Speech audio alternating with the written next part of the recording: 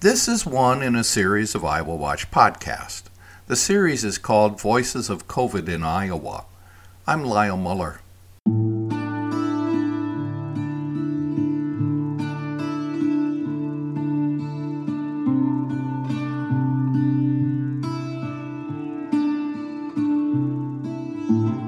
The person we speak with in this podcast, Jesse Espinoza, has seen COVID-19 up close in more than one way.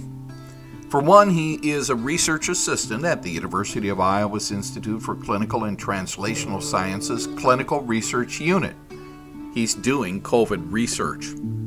He also had to care for his 82-year-old mother when she got hit hard with COVID-19 in 2020. He thinks his mother became infected when his 16-year-old niece contracted the coronavirus. In the middle of all of this, he also wasn't feeling so well. So on the 1st of September, he took a COVID-19 test and showed up positive as well. His mother and his niece were tested the next day with that same positive result. His niece wasn't suffering severe symptoms, but he was, and so was his mother. He had a choice to make: go to the hospital or care for his mother at home as she recovered in Coralville. Did you have to get hospitalized? I should have.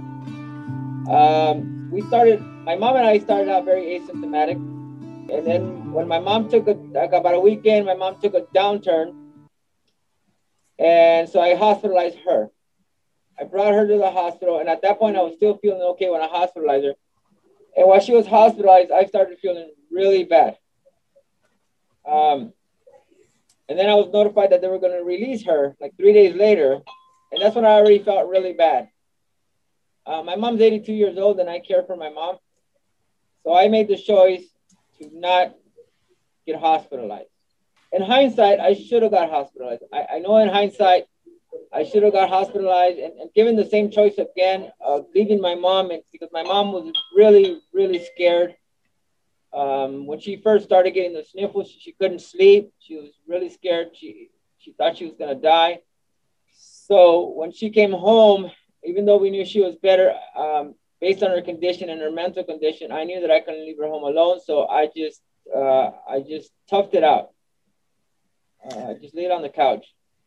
And this was because you wanted to take care of your mother? Or? Yes, because I didn't want to leave her by herself. My mother doesn't speak English, and my niece doesn't speak English. How long were you ill? Severely for like 20 days or more. That's a remarkable approach to take. Were there ever times in the middle of it that you wish you would have gone to the hospital? Yes, of course. Yes. My mom also has a heart condition. She's got high blood pressure. She used to have a heart condition that's kind of subsided over the years. And now that she's got like a more calm life, she stopped drinking coffee. I make sure she also gets the regular exercise. But just based on the amount of fear that she had when she first got sick, and me knowing how much fear she had, I was afraid to leave her by herself. So you recovered. Do you still have any long-lasting effects, any kind of lingering effects from the illness? I did. They lasted months. They actually had me on cough medication for quite a while. And then they had me on an albuterol inhaler.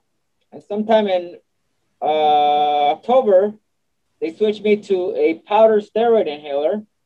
I went to the post-COVID clinic, and I was told that I had lung problems. I had a pocket in my lung that wouldn't collapse when I would exhale. And I felt just enormous amount of fatigue. I just exhausted all the time. So coughing and fatigue, were those the main things? Did you have headaches as well? Confusion? These were the after symptoms. Yeah, the coughing and the fatigue were the after symptoms. But during the actual illness, I had all the symptoms that everybody complains about: the no taste, extreme fatigue, body aches, fever. The headaches were the worst. I felt like I was taking acetaminophen, like they were Tic Tacs. The headaches were ridiculous. They were horrible. And how long did this last? For almost like 20. The real severe pain for like 20 days. You're in a unique position. Do you feel like it's an oddity that you're actually doing research on COVID while you also have had the personal experience? I feel very privileged to I feel like I came here in January, and I feel like I landed in the perfect place. The way the hospital system manages here, the management here, all of the moves that they took to protect us as employees. And then also being a person that got sick, I'm able to see both sides, and I'm able to see the real work that's going into fighting this pandemic, to collect the data that we need so that we can keep fighting this pandemic. Because we're still collecting data and we're still doing that work. So it's great to see as a patient, for someone like I have my mom at home, to be able to see that there's hope and there's light at the end of the tunnel, because my mom is still afraid. I'm still afraid for my mom. She's 82 years old. So yes, I am in a very unique, privileged position. Has your mother had long-term effects as well? No, she recovered very soon after she got back from the hospital. And she got her taste back. She got her hunger back like within 3 or 4 days after she got back from the hospital. She wanted to eat everything. Did your niece ever get sick? No, she got the sniffles. She got a lightheaded one day, and then she got over it. Some clarification. When Jesse Espinoza was talking about January, when referring to when he came to Iowa, he was talking about January 2020. Just want to make that clear. And now a little bit about knowledge. Espinoza says that even after a year of dealing with the virus, he doesn't think the general public has a full grasp on what it can do to people. But for those who do, he has hopes that go beyond the virus itself. He says he hopes attention paid to the science involved will get more young people interested in science as a career. Do you get angry at people when you see them without a mask or not social distancing? Yes. Do they ever talk with you about it, or do you talk with them about it? I do not. I feel that people that have absorbed enough misinformation, that are angry enough to be out in public without a mask,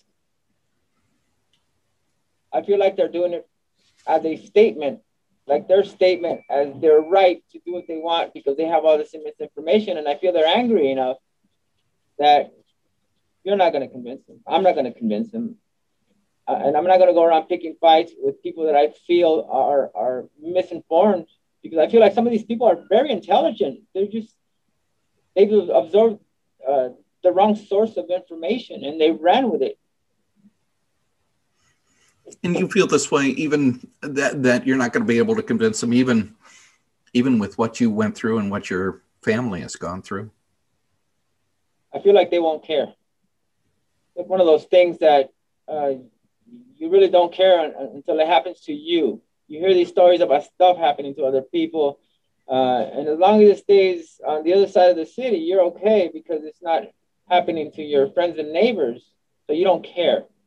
It's only when it hits home that people start caring, especially some of these people, when reality actually hits their doorstep. That's when they realize that it's real. So yeah, I'm not gonna convince them. I feel like I cannot, not from my position, not from a position, especially like not approaching a total stranger. I feel like that position was left up to our political leaders in our country. That's the position that they all should have took from the very beginning. Even though you've gone through COVID, do you feel you're at risk still? There are new strains coming out. Viruses evolve, and they evolve very quickly. How quickly a virus can evolve to essentially become a new organism that can bypass some of the current defenses that I have, I feel that that's quite possible, but it's quite very fast, because that is truth. We know this already in science. This is not a myth. This is established hard science. For a lot of years, we've known how fast these viruses morph and mutate into something else. So yeah, we're in danger. Jesse, do you see a light at the end of the tunnel with the COVID era that we're in? Yes, because I feel like we're going to get a re-injection of scientists and come into our communities. I feel like a lot of young people are going to get inspired through shock or just through inspiration to get curious and about truth and real scientific method for science. And I feel like we're going to just breed just a lot of new scientists out of this pandemic. It's going to be a smarter world.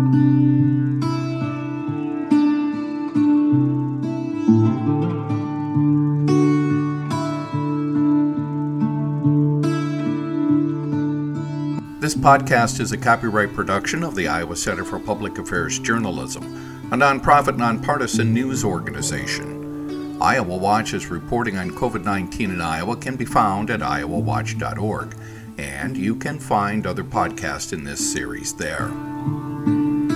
I'm Lyle Muller for Iowa Watch. Thank you for listening.